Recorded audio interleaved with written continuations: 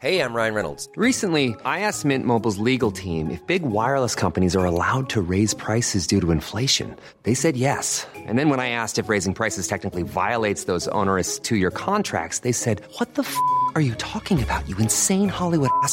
So to recap, we're cutting the price of Mint Unlimited from $30 a month to just $15 a month. Give it a try at mintmobile.com/switch. $45 up front for 3 months plus taxes and fees. Promo rate for new customers for limited time. Unlimited more than 40 gigabytes per month. Slows full terms at mintmobile.com. Introducing Wondersuite from Bluehost.com.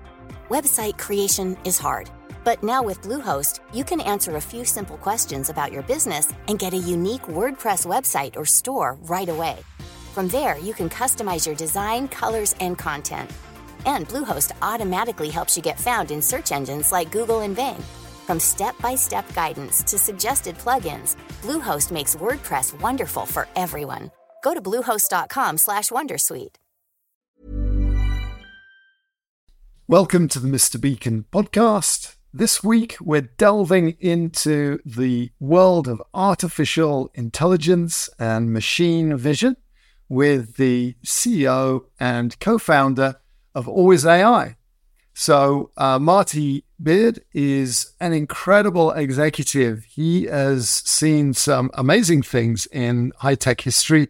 He was vice president of Oracle Online, president of Sybase 365, chairman and CEO of his own LiveOps company, chief executive officer of BlackBerry, and is now a co-founder and CEO of Always AI.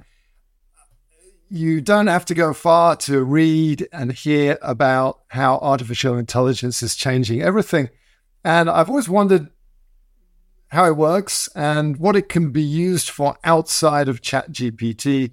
And Marty has some amazing examples of how this is being used in stores, in restaurants, in mines. And I think it'll really pique your interest, hopefully stimulate some ideas, and give you a bit more confidence in knowing this particular part of what's happening in the world of digital to physical convergence. The Mr. Beacon Ambient IoT podcast is sponsored by Wiliot, bringing intelligence to every single thing. So Marty, welcome to the podcast. Hey, thank you. So I'd love it if you can start off just by introducing us to your company. You're the co-founder and CEO of Always AI. What does your company do? Yeah, we're a vision AI company. So what does that mean? We have a software platform that allows companies to build computer vision applications. And there's a lot involved in that process, but build computer vision applications and then actually get them out on the edge running, right? So they can collect data from cameras that are out in the real world that'll help them run their business. So we're the software platform that gives you an end-to-end capability to build computer vision apps, run those apps 24/7 out in the real world, and then get all that data that people are really after to help them make better business decisions. That's Always AI. And are you building a platform that other people will develop on, or would you go to General Motors and kind of give them a turnkey solution? Yeah, we do both. So it's a great question. So in some cases, the customer, they have IT departments, they have developers, and they're going to basically use our platform to create those applications themselves and get it running out on their cameras and so forth, everything the platform enables. That's great, right? And it's built for them to just go crazy, prototype, build as many apps as you want, get them out onto as many cameras as you want. Other cases, a lot of cases, actually, the customer will say, hey, I don't really have a whole bunch of folks, but I definitely need to do this. Can you guys actually provide the solution? And then in that case, my engineering team will work with the business people and we'll build the AI model, we'll train the model, we'll develop the application to their specs, we'll actually get it out running on the cameras and so forth. So it's both. And it seems like you probably have one of the classic entrepreneurial problems of you probably have some great technology, but it can be used for a million different things. Right. what have you decided to focus on as the key use cases? Yeah, no, you're right. You're right. Well, it turned out that there's a couple of industries or verticals that are early adopters, right? So one is the industrial space, and specifically mining and manufacturing. Turned out to be early adopters of computer vision, and you probably wouldn't have picked that if you were building a business from scratch. But it was like, oh, I get it. If you think about mining, it's under a lot of pressure because we need to get more and more of these metals out of the earth. Why? Because everybody's buying electric vehicles, and we're all using iPhones and laptops and so forth, and all of that relies on metals. But they need to run those mines more efficiently. So cameras can show them where they're being inefficient or where they're having issues or problems, and maybe labor constraints or what have you. Also, health and safety. Same thing with manufacturing. We work, for example, with a lumber manufacturer, and they want to understand how efficient are they cutting lumber, and how safely are they cutting lumber, and are they getting the kind of output that they need to get? Are they catching anomalies or mistakes before they become a real problem? So industrial is one space that we really focus on a lot. The other one, almost 180 from that, is retail. So retail's obsessed with what? With customers. How many customers do I have? Where are they going in my store? What brands are they most focused on, right? So there's all the customer analytics for a retailer, but also what's called behind the counter. So for example, if you're a restaurant, how efficiently am I making stuff? Am I, quote, manufacturing a sandwich or a pizza as quickly and efficiently as I can? So these are two areas that are really hot.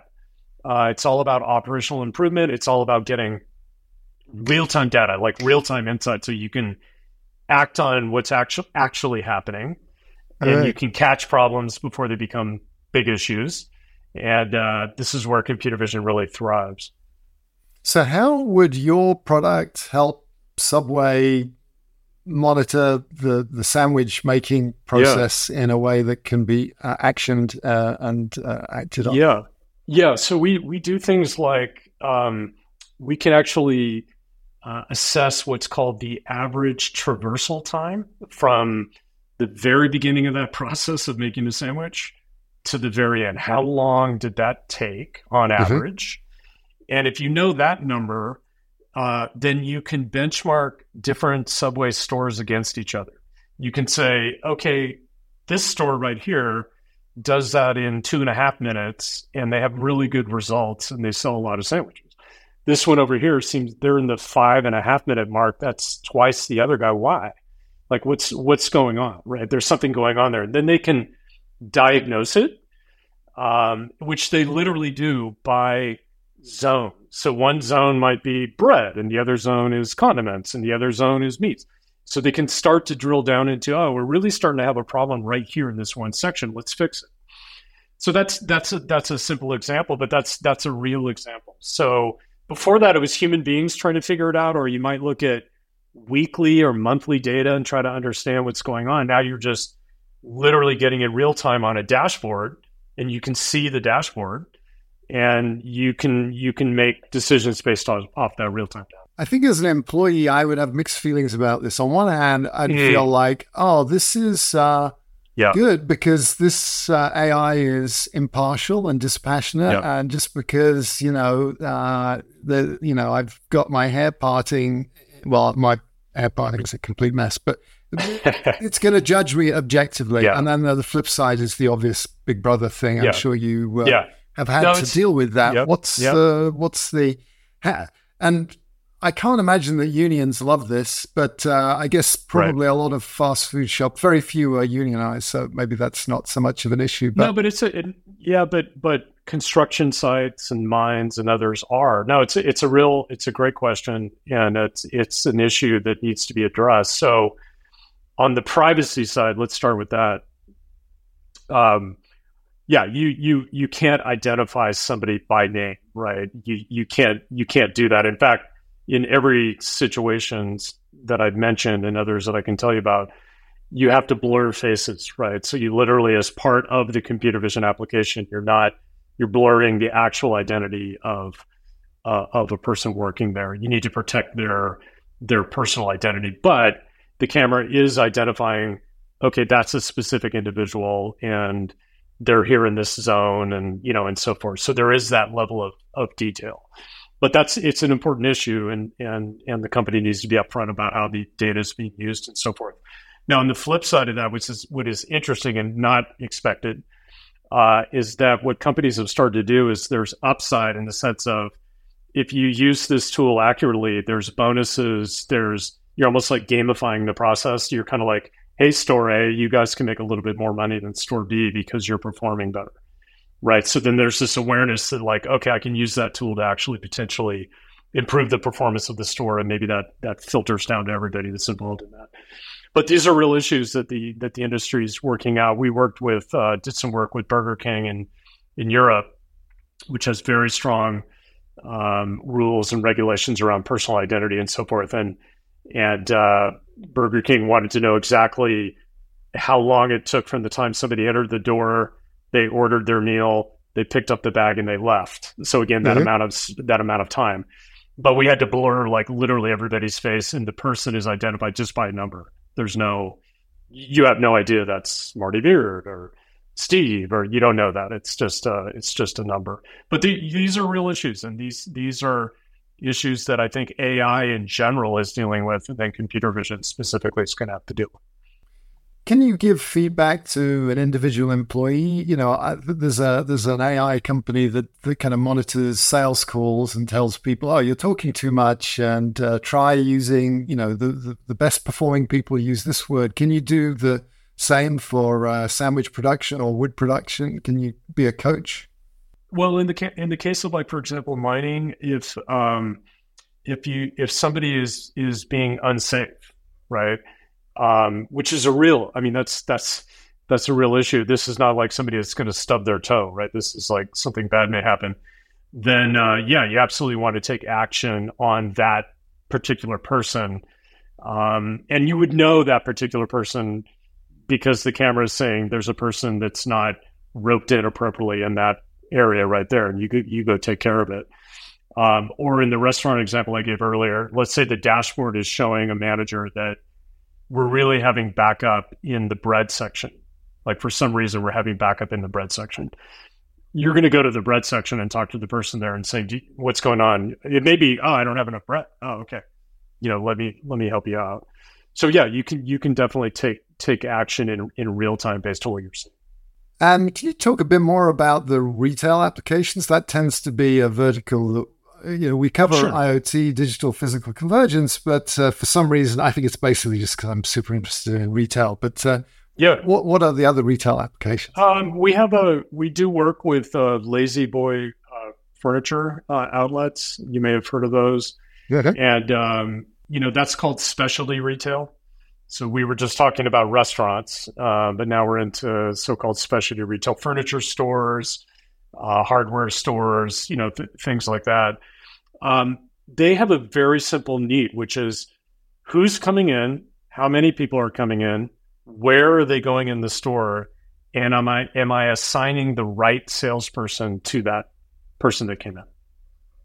So you would say, oh, couldn't a human being do that? Some of these stores are enormous, right? And so they want to know, okay, that person came in, they're very interested in couches. The right salesperson is Dave. Let's get Dave over there to go meet with that person, et cetera. And so it's just a little bit more real-time kind of ability to mix and match appropriately human beings, the customer to the right salesperson. We're in about 80 of those stores now, and also obviously they're understanding who's coming in, how many people are coming in, demographics of the people coming in. They're starting to understand a lot more about their customer base and their prospect base. Fascinating. So that's a simple application, but it's sophisticated computer vision. These are deep learning AI models that are deployed out in the facility, and there's a lot of technology that goes behind that. And how are you delivering the prompts, the nudges to the staff to to look after someone who's been roaming around in the mattress area? Yeah, they have a dashboard that they're using. The manager can literally see color coded, all that information about how many and where and zones and so forth is kind of captured in a nice in a nice dashboard that is put together by our partner, which is called a company called Trackwell. So we partner with Trackwell, which is really focused on that analytics presentation. We're all the AI magic behind that. It's kind of feeding that, and so it's a dashboard. Just think of an iPad where somebody has it and they can see what's going on. And with retail, there's obviously all the technology there, but also the buyers are famously unimpressed by technology for technology's sake. How do you sell to a company like that? It's going to be, you're absolutely right. In fact, the buyers, that would apply to all industries. Yeah. It's, but retail, very tight margins and don't want anything that gets in the way of efficiency and meeting those margins. Yeah, you need to demo here. This is what it does. And this is how you will get ROI from this application. I guess it's ironic. If you're running a computer vision company, you better visually show people how it's going to help them. You can't hold up a PowerPoint and say, I would like to talk to you about vision, right? So you need to show people that. Humans are very visual, and I think they get it. When they see it, they kind of get it. We'll do very simple proofs of concept for people where if you just put up one camera, by the way, I should even mention, in most cases, they already have the cameras. Yeah. Yeah. They're already using it. Those black, you see the camera up in the ceiling. It's probably just doing simple security footage. But you can get to that camera through Always AI, and then you could do much more sophisticated computer vision off that camera. So you just quickly set it up and showcase counting people, zone analysis. It's easy to set up a few zones and go from there. And then I think, when people kind of go, oh, I get it. Okay, all right, can you do this? Can you do that? And now you're getting into the more sophisticated needs. And so what was your approach to getting that deal? Did you say, look, we think there's an opportunity in specialty retail and we're going to find this partner and we're going to create a demo and then we're going to go and call on all the specialty retailers? You got it. That's okay. Well put. Literally, our partner Trackwell already had some experience with La-Z-Boy and saw an opportunity to provide them more sophisticated AI.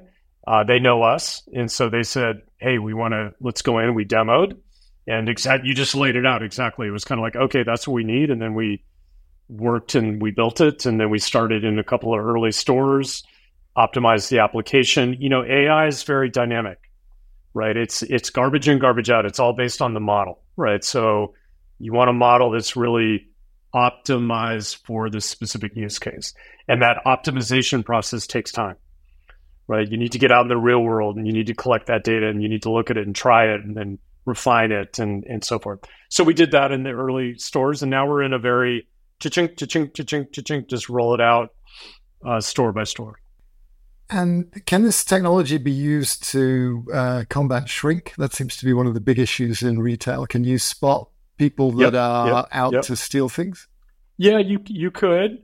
You could also, shrinkage also could be, for example, like in the case of a fast casual restaurant like a Mendocino Farms or a quick service restaurant like a McDonald's or so forth. They're just maniacal about not wasting food or not wasting things.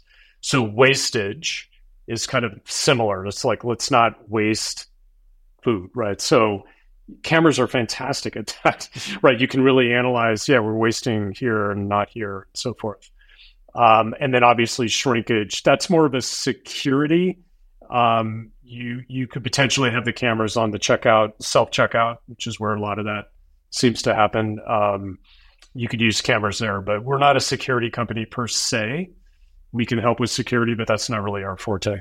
And what does the deployment look like in terms of the infrastructure? You introduced your company as Edge. You used the word Edge a couple of times. So I have local servers. They with a lot of NVIDIA GPUs or... Yeah. So maybe in this case, let's back up from what happened. So I'll just take the case of, let's take some real cases. So like La-Z-Boy, okay, there are cameras, right? Let's say there's 4 to 5 cameras. These are just simple, what are called IP cameras. They're able to hook up to the internet, right? They can accept Wi-Fi, they can, et cetera. Those are the cameras. They're capturing images. Those camera feeds go to what's called an edge device, right? And a brand that is everybody knows called NVIDIA sells edge devices. So do a lot of other people. I'm just using NVIDIA as an example. And they have a line of products called Jetsons. They're these boxes. They're about this big. And the camera feeds into the box. And what's the box doing? The box actually has the AI model. The actual model is there. And it's leveraging the GPUs, the graphical processing unit sitting in the NVIDIA box. And it's taking the camera feeds in. And it's applying the model that was built. How many people? Where are those people? Demographics of the people? What zones are they in? Whatever the model was that was built. The magic's happening literally on that device. And so if I'm backing up, and then Always AI is the platform that built the app, deployed the app, put it all on that device to actually give you that real-time feed. Okay. Now, in some cases, you got the cameras. And instead of going to an edge device, they're going to the cloud, right? So a company might say, I don't want to put out edge hardware. I just want to go directly to the cloud. That's fine. And we do a lot of that. The only problem with that is it's expensive, right? Because the cloud is going to charge you for the inference, right? Cha-ching, cha-ching, cha-ching. Every time, the inference is just the logic. It's just saying, is that a person? Is that a person? Is that a person? And that's cha-ching, cha-ching, cha-ching, right? In the cloud, on an edge device, there's no charge for that. It just runs 24/7. There's no charge. But that's the generic architecture. You got cameras connected to either an edge device or the cloud. And then you've got the magic happening. The AI algorithm, I call it the magic, is either literally happening in that edge device or in the cloud. And the magic is all created and built by Always AI in our situation. And how expensive are those NVIDIA devices? Again, going backwards, the cameras, literally cameras now are like what, $70, $100? Right. I'm assuming that's free. That's already there. I'm just thinking about the service. And then the edge devices are, these are $700, $800, $900, something like that. But okay. They can feed many, many cameras. If you want to get to a beefier box that can do more and run faster and have more GPUs, then now you're into maybe a couple $1,000s. But in the case of La-Z-Boy, they're not even using NVIDIA; they're using a different product. And in their case, it's an edge device, and I think it runs somewhere around $130, something like that. Well, so so the edge cost. This is Moore's law, right? Which you and I have seen. It's like the power goes up, the cost goes down. AI magic can happen now on the edge. It couldn't, 5 years ago. It was really difficult. Now you can do it. Interesting.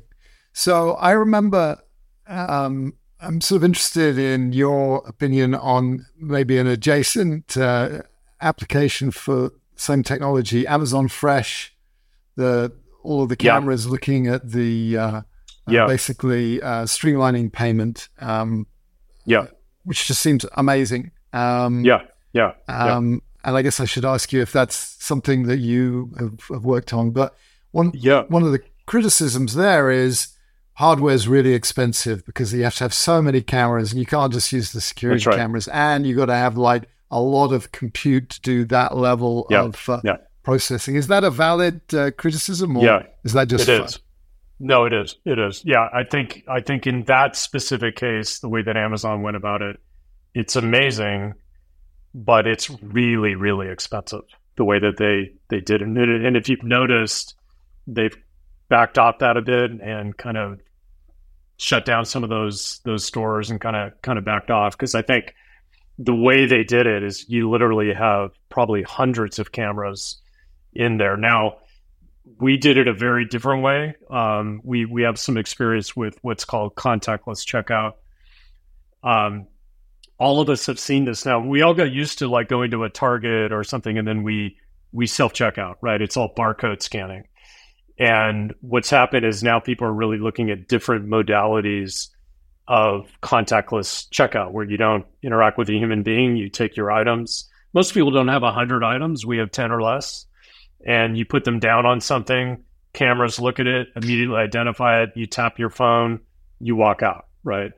RFID tags are another way that people are doing that. That's not computer vision. That's a different technology. So I think there's a lot of effort and money going into making that process faster. The way that Amazon went about it, I think, was amazing and but too expensive to really roll out big time, right? And I think people are still working on this challenge. We did do a lot of work, like I said, in contactless checkout, and interesting, difficult computer vision challenge for sure. Yeah, there's an Amazon Fresh store near where we both live. It's just inland from you and just south of me in the Carmel Mountain area, and it's just been sitting there, and they haven't turned it on. It's like very frustrating. I kind of want to experience this. Yeah.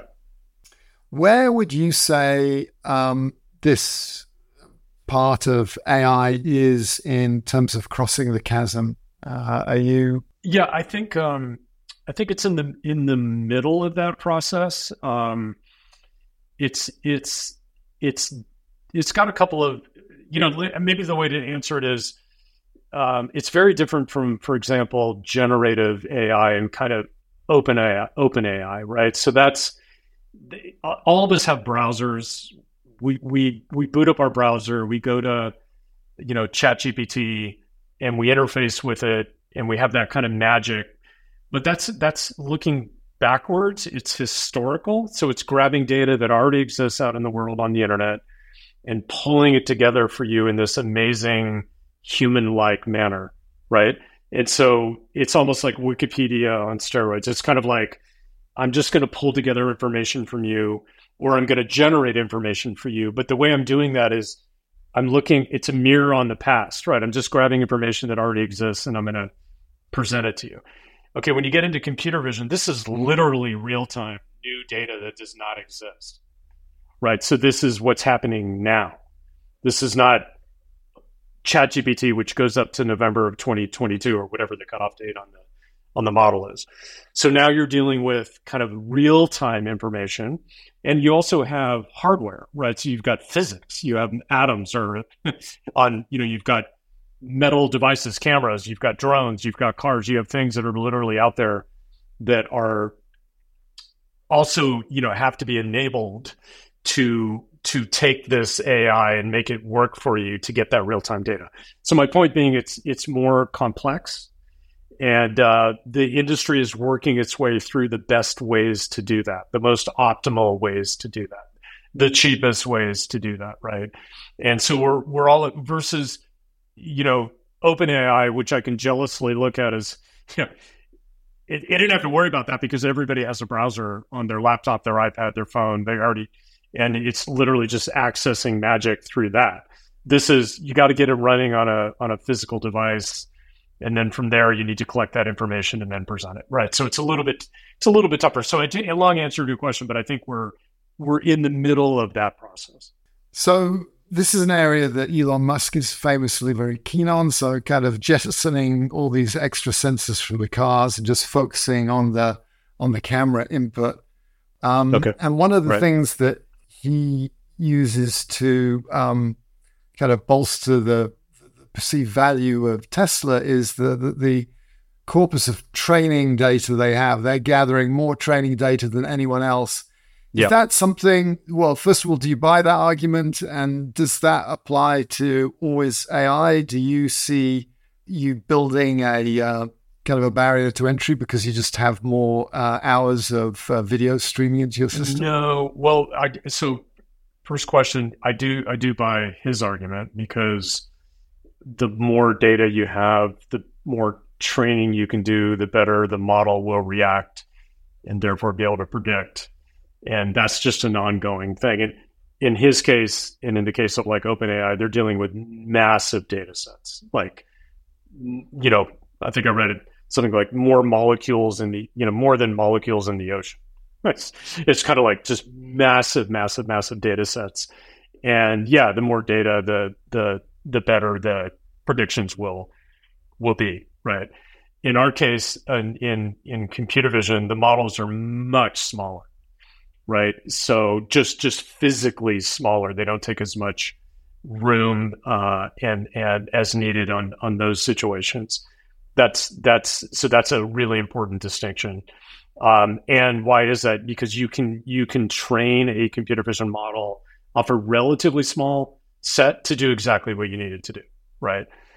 That's one of the reasons it can actually get on a physical device that's not a massive server sitting in a data center somewhere. It's literally on a smaller device. What's unique about us is our end-to-end capability. We are totally unique in that you can go all the way from collecting data to build the model, train the model, build your specific application, literally get it out running on a camera and get the data, that whole end-to-end process. You can log into Always AI and do all of it. By the way, you can do it all remotely. So if you're on 100 cameras out in 10 different locations, you can see everything going on there just from your desktop or your laptop. So that's our uniqueness, is the end-to-end. It's not really a data model battle as much as it is actually a practical AI implementation. And so what's next for you guys from an R&D perspective? Where are you taking the product? So we're the biggest thing for us is what's called multimodal. Tech loves to come up with expressions that are like sound cool, and so multimodal. All that means is another mode. In our case, for example, sound gets combined with vision to make the application even better. So, for example, in a mining scenario, I'm not only seeing what's happening, I can actually hear what's happening, which could be really important in a mine. Things are exploding, and there's noises that are important. I can combine that into a synthesized AI model that's even better, even smarter, and even more human-like, because all of us are seeing and hearing and so forth. So we just announced this, that we're able to handle multimodal capabilities. So we've gone from vision to sound to now we're starting to deal with text and large language models and so forth, which are also starting to find their way into our world. So that's super exciting, because now it becomes really a AI platform, not just a vision platform, but again, still very focused on practically getting it working. Mm-hmm. Right? We are not the guys that are in the back office just doing data science work. This is like, we want to take that work and then we want to get it out and get it working in the real world. So it's super exciting. Multimodal. So multimodal, does that include text? The conversations that people are having in. That would. Okay. Yeah, that would. Yep. You could start building in voice into the model. You could build in text into the model. You could build in sound coming from the sensor. So all of this is getting fed somehow by a sensor, right? But it's obviously heading our way, and we can see that in some of our early adopters and so forth. And what about text? So I that seems like a separate thing. So can you unpack that? So text is being used so the very beginning of this whole process of any AI is the model that you develop, right? Garbage in, garbage out. I mean, you want that to be as good as you can get. And building a model is an art form, because you have to, you collect images, you annotate images, you're trying to train something, look for this, right? There's a whole category called synthetic data, which is data that's not, quote, real video images from the real world. It's just coming off the internet. And what's happening is you're now starting to be able to use text to describe what kind of synthetic data set you want. Please give me 50 images of people walking in a shoe store and looking at Nikes, right? And then you get a synthetic representation of that. And then that helps you make your model better. Now, you also have real images of people walking in stores and looking at Nikes, but now you can also augment it with this synthetic data. It just makes everything faster and kind of gets to the magic quicker. So that's super interesting because it's starting to marry the unreal world with the real world, the synthetic with kind of the real world. Amazing. Well, Marty, it's been a real pleasure. We've got a whole other chat to this conversation where we delve into your amazing history. You have been part of some amazing companies, seen some amazing things. Yeah, but thanks very much for talking about All Is AI. Thank you. That was great. Introducing Wondersuite from Bluehost.com. Website creation is hard, but now with Bluehost, you can answer a few simple questions about your business and get a unique WordPress website or store right away. From there, you can customize your design, colors, and content. And Bluehost automatically helps you get found in search engines like Google and Bing. From step-by-step guidance to suggested plugins, Bluehost makes WordPress wonderful for everyone. Go to bluehost.com/wondersuite. So, Marty, you've had an amazing career spanning Oracle, Sybase, COO, BlackBerry, co-founder, CEO of Always AI. And I always look, if someone's worked at Oracle, that's quite a thing in my mind because Larry Ellison runs a tight ship and they're just legendary. How did you get to be vice president at Oracle, and what were you doing there? I did, maybe it was just I got lucky on the timing. Who knows? But this is really early in my career, and the web is really having a big impact on e-commerce and all kinds of business applications. And Larry decided that he wanted to see how much of his sales he could do online, right? So he was tired of having to rely on this huge sales force, of human beings, right? that would go out and try to sell Oracle database and a legendary sales force, though, legendary for being very, very effective. Yep. Yeah. And at the time that I got there, they were doing a lot of consulting under a gentleman named Ray Lane, famous executive at Oracle, and Larry was sort of wanted to get back to software sales and try to make it a more direct sale. And I was in a group that was focused on doing that for small to medium-sized businesses. It was called Oracle Online.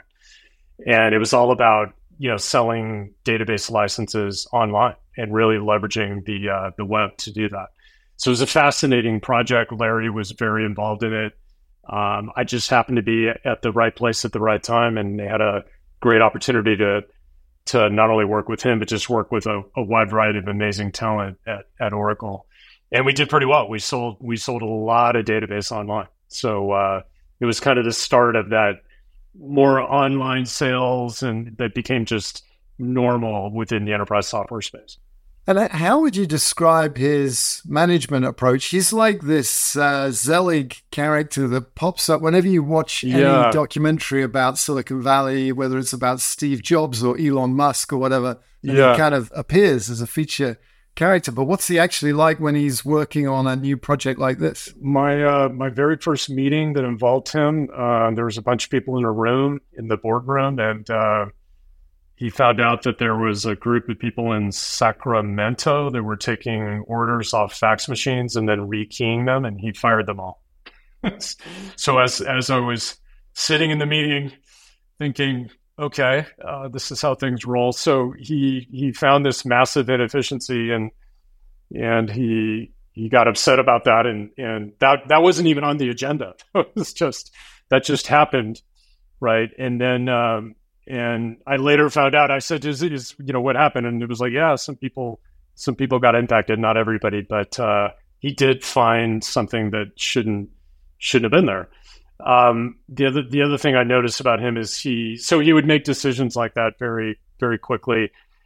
People would come in and spend a month on PowerPoints and put them in front of him, and they'd be perfect, and he would not look at them. He would just talk and just immediately get to the key issue and immediately resolve it. So very quick, very focused, very smart. How do you prepare to deal with someone like that?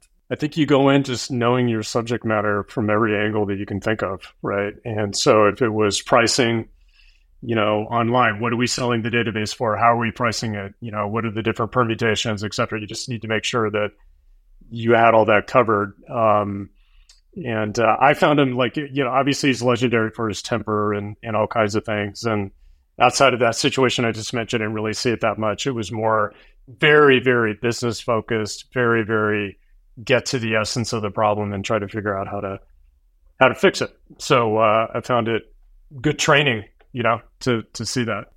So it must have been a little scary dealing with someone who just fired a bunch of people because they were just doing the wrong thing. But did you feel like, did you have space to actually perform and be creative? Yeah, I think so. Yeah. And again, this is me as part of a team. This is not, Marty Beer sitting there having this one-on-one with Larry Ellison. That was not happening. But yeah, I think the team, look, Oracle, a lot of really smart people. Larry hired really, really smart people from a lot of different backgrounds, definitely a technology-oriented place, high value of engineering backgrounds and so forth. And just a lot of people around the table that are just smart. Larry moves really fast. Honestly, he's probably the smartest guy sitting in the room. I think everybody actually knows that, not just because he owns the company and is that multi-billionaire, but actually really, really smart and fast. So you're on your toes, your subject. And then, I'll give you another simple example is a lot of people were building a website to try to make the interface better for the customer and so forth. And Larry walks into his office and boots up and asks somebody to go to Amazon.com, which was relatively early then. And he said, why are we redoing things? Do you think they know how to make things work where they're selling directly to customers? And we're like, oh, yeah. Books, yes. Beyond books, yes. Why are we redoing this? That's probably a paradigm that we should follow. Just follow that. So we all walked out. We're like, well, that makes sense. That's practical. They probably figured this out. Maybe there's some things there that are best practice that we can learn from, et cetera. It's just an example. Very practical guy. So are there things from working in that environment? I realize this is kind of one relatively small part of your career, just a few years. But as you're the CEO now, you're kind of in his position. Is there a set of things that you learned from him that you're putting into practice? And are there a set of things that you said, I'm not going to do that, Yeah, I think, definitely a set of things from him. And then after him, I worked for a gentleman named John Chen for many years. Also incredibly smart and very operationally focused and so forth. Yeah, I think learning that in a meeting, it's just completely focused on the business problem. Right. That came across really clearly from Larry and John and really trying to understand the business problem, focus on that. That's the most important thing. Get the right people around the table, talk about the problem, try to resolve it and move on to the next problem. So I guess, focus and really focusing on the right issue, not a lot of just smoke around the issue or things that are kind of tangential to what you're trying to accomplish. I think on the other hand, however, and I would say especially my experience at Sybase and so forth, maybe I try to also focus a little bit more on innovation and kind of also allowing time for people to really, especially when you're talking about roadmaps and the future. So it's not so much, here's a business problem we need to solve. It's more about where's the market going and what kind of innovation do we need to focus on. That's a very different process, right? And that's something that's really, really critical to add that juice into the system. So you've got the new innovative technology that you need, because the market just constantly moves, right? If you're only focused on the box of existing business problems, you're going to miss the next box, right? So I think, try to do those two things, wear those different hats at the right time. Got it. So how did you end up transitioning to Sybase? Obviously, it was a promotion, so I imagine that featured in the... I think I think for me, after 3-4 years at Oracle, I think Oracle had reached this point where it was, at that time, just one of the most highly valued companies in tech, and was really one of the picks and shovels for everybody going after .com, right?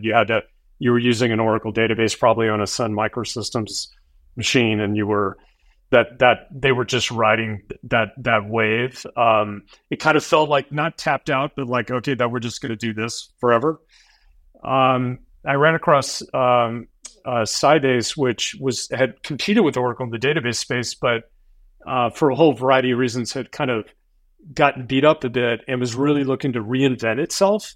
And John Chen had come in as the CEO and was really in a place of like, okay, I'm going to make some moves. I'm going to acquire some companies. I'm going to really head into more, and he needed some strategic thinking, something that I've always been really strong at, and just wanted somebody to help him kind of make those moves. And it just seemed like such a unique opportunity that I grabbed it. And it turned out to be a wonderful experience. You were there for a long time. What do you look upon as some of your biggest achievements? I mean, we transformed a company that was a, database company that was having a hard time growing into a fast-growing mobile enterprise company. So, it was literally pivoting from kind of a stable, but having a hard time growing database business, because again, Oracle was really winning, but taking that base and the cash that you were able to generate from that, and then move into mobile enterprise and really taking a bet.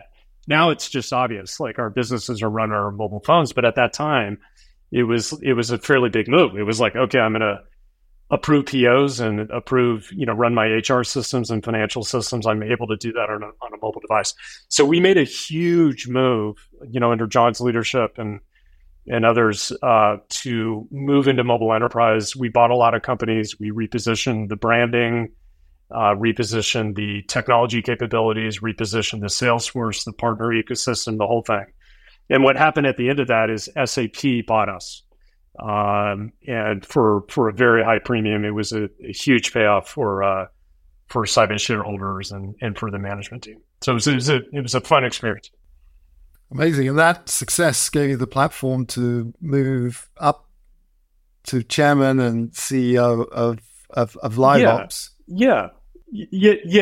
I think coming out of that experience, the Sybase experience, it was like, all right, I've worn a lot of different hats, done a lot of exciting things, had a big success as part of a great team and all that stuff. Now I want to go do it myself, right? I want to see if I can be CEO and I had run a large division of Sybase. It was like a $250 million business, but not as CEO, right? I really wanted to do that. And LiveOps was a super interesting company that was run by a gentleman named Maynard Webb.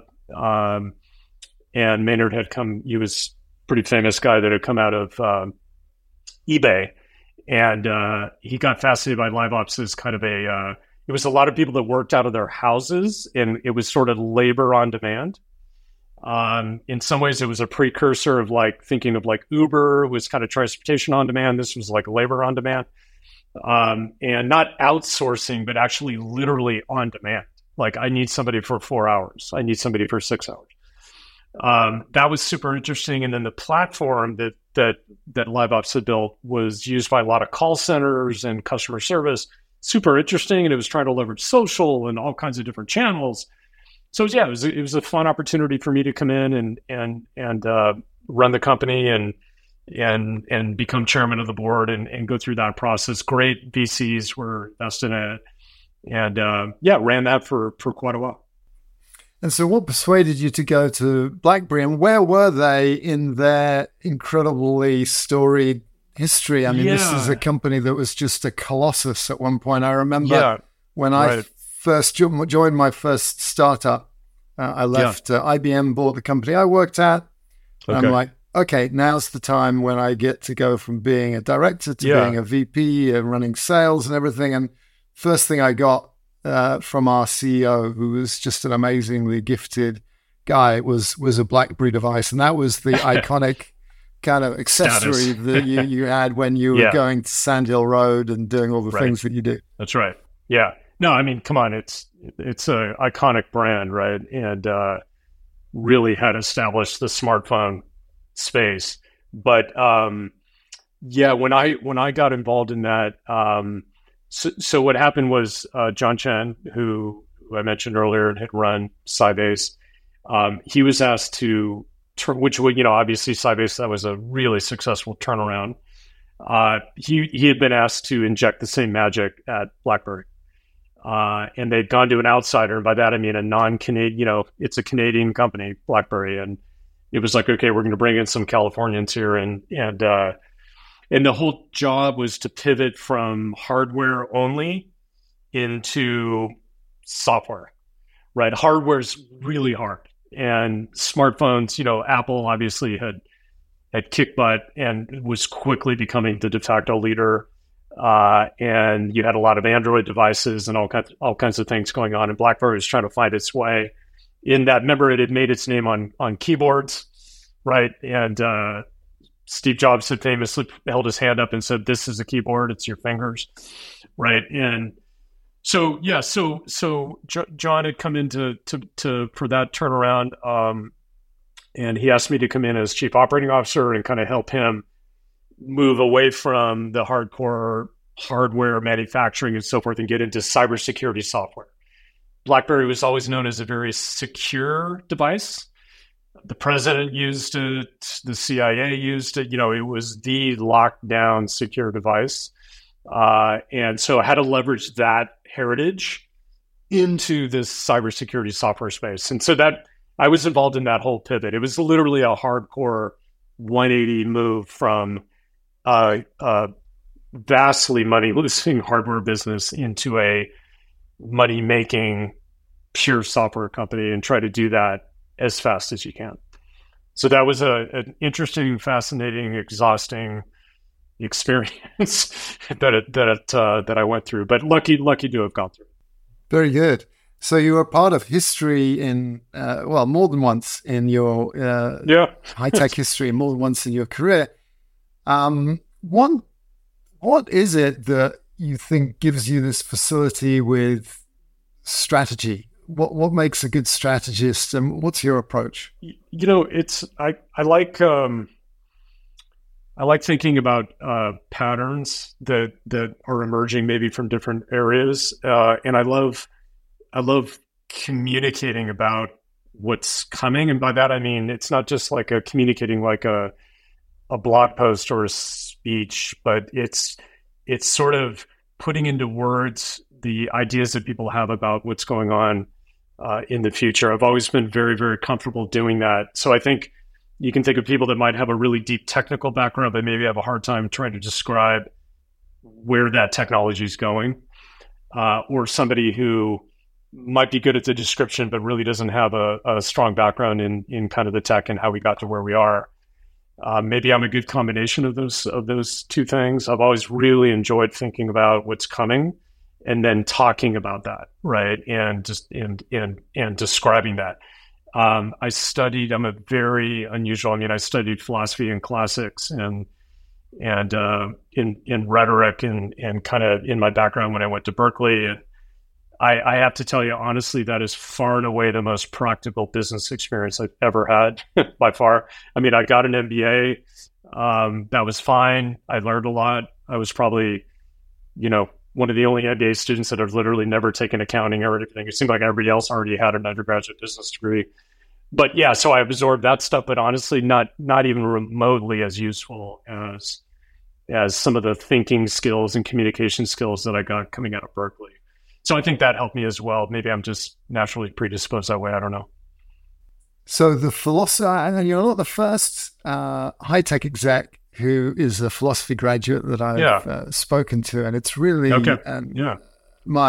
both my parents studied philosophy, so I'm like, I never did, but I always had that respect. So is it that it requires you to think very, very clearly? You can't just kind of waffle around the argument. Is that Right.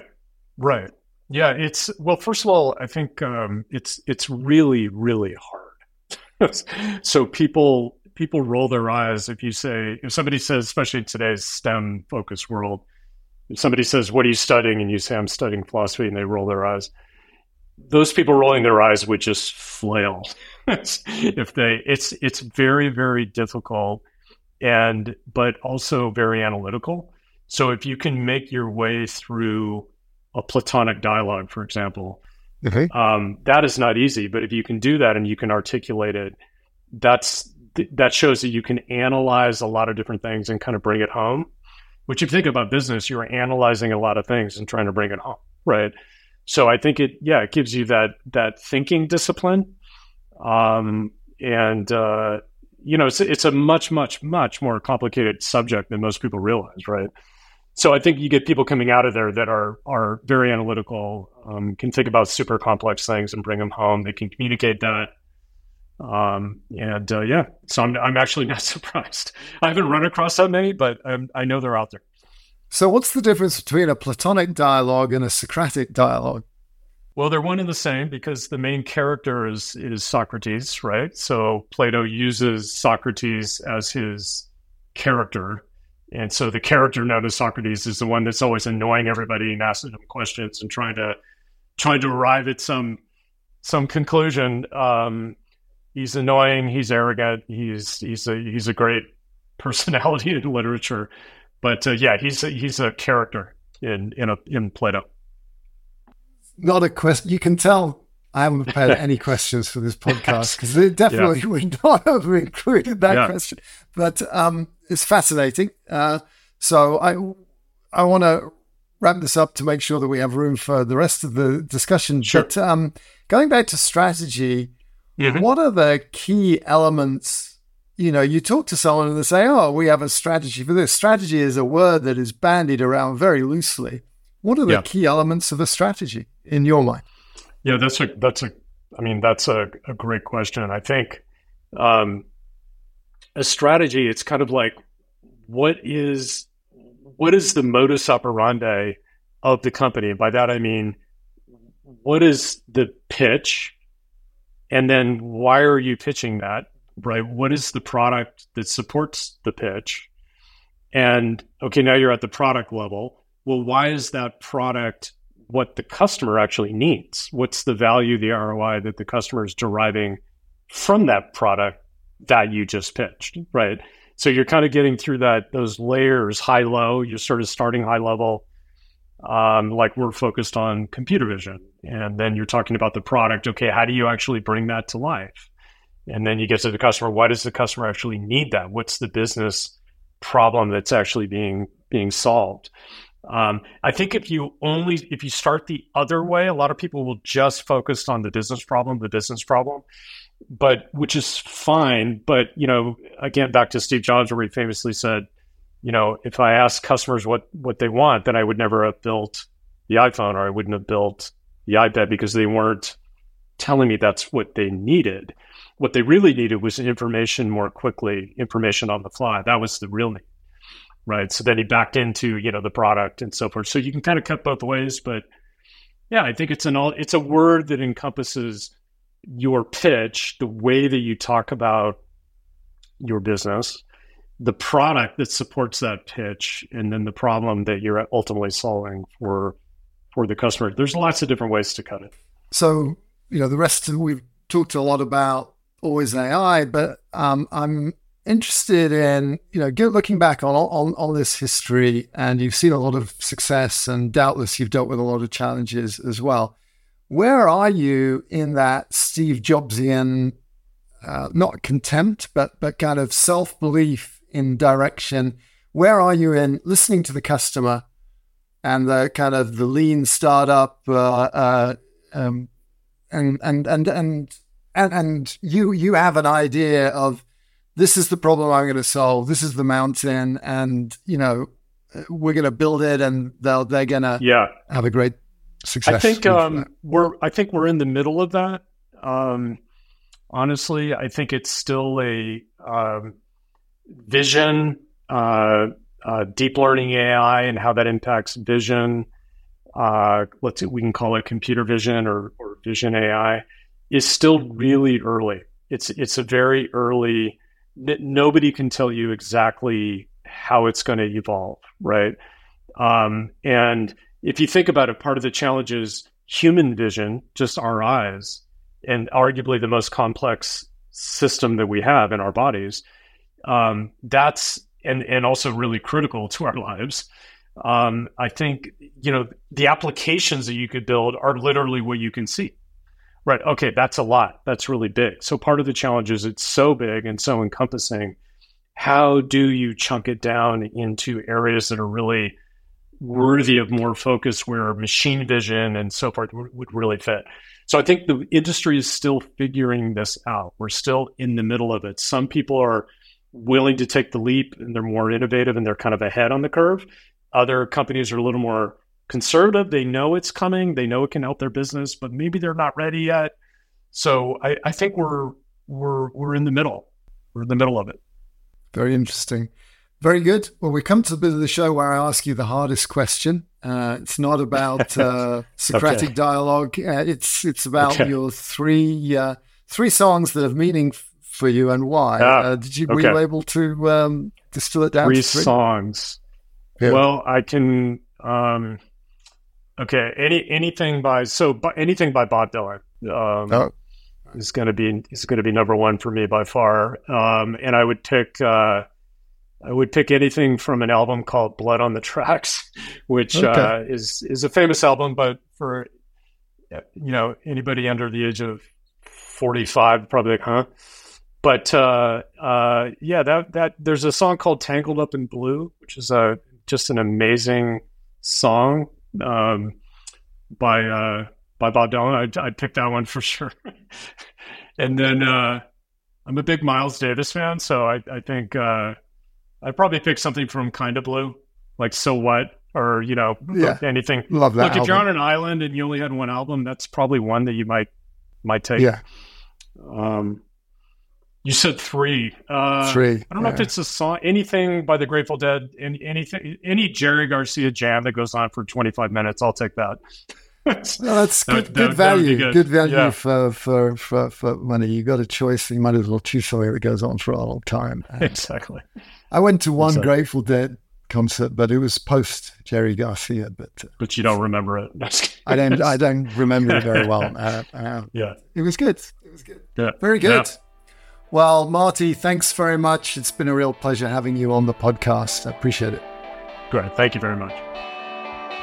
Well, I hope you enjoyed that as much as I did. It was really a great conversation. From my perspective, I want to thank you for staying with us and listening to the whole thing and listening to the adverts. If you had any, just to remind you, all of the money from our advertising goes to the Monarch School for kids in homeless families. I really appreciate the fact that you listen and you put the hours in. I think it's an incredible industry that we work in. And so, but it's important to keep up with what's going on. So thank you. Thanks to Aaron Hammock and Brooke Ellsworth for all the work they do on helping me get the podcast out. And stay safe until next time.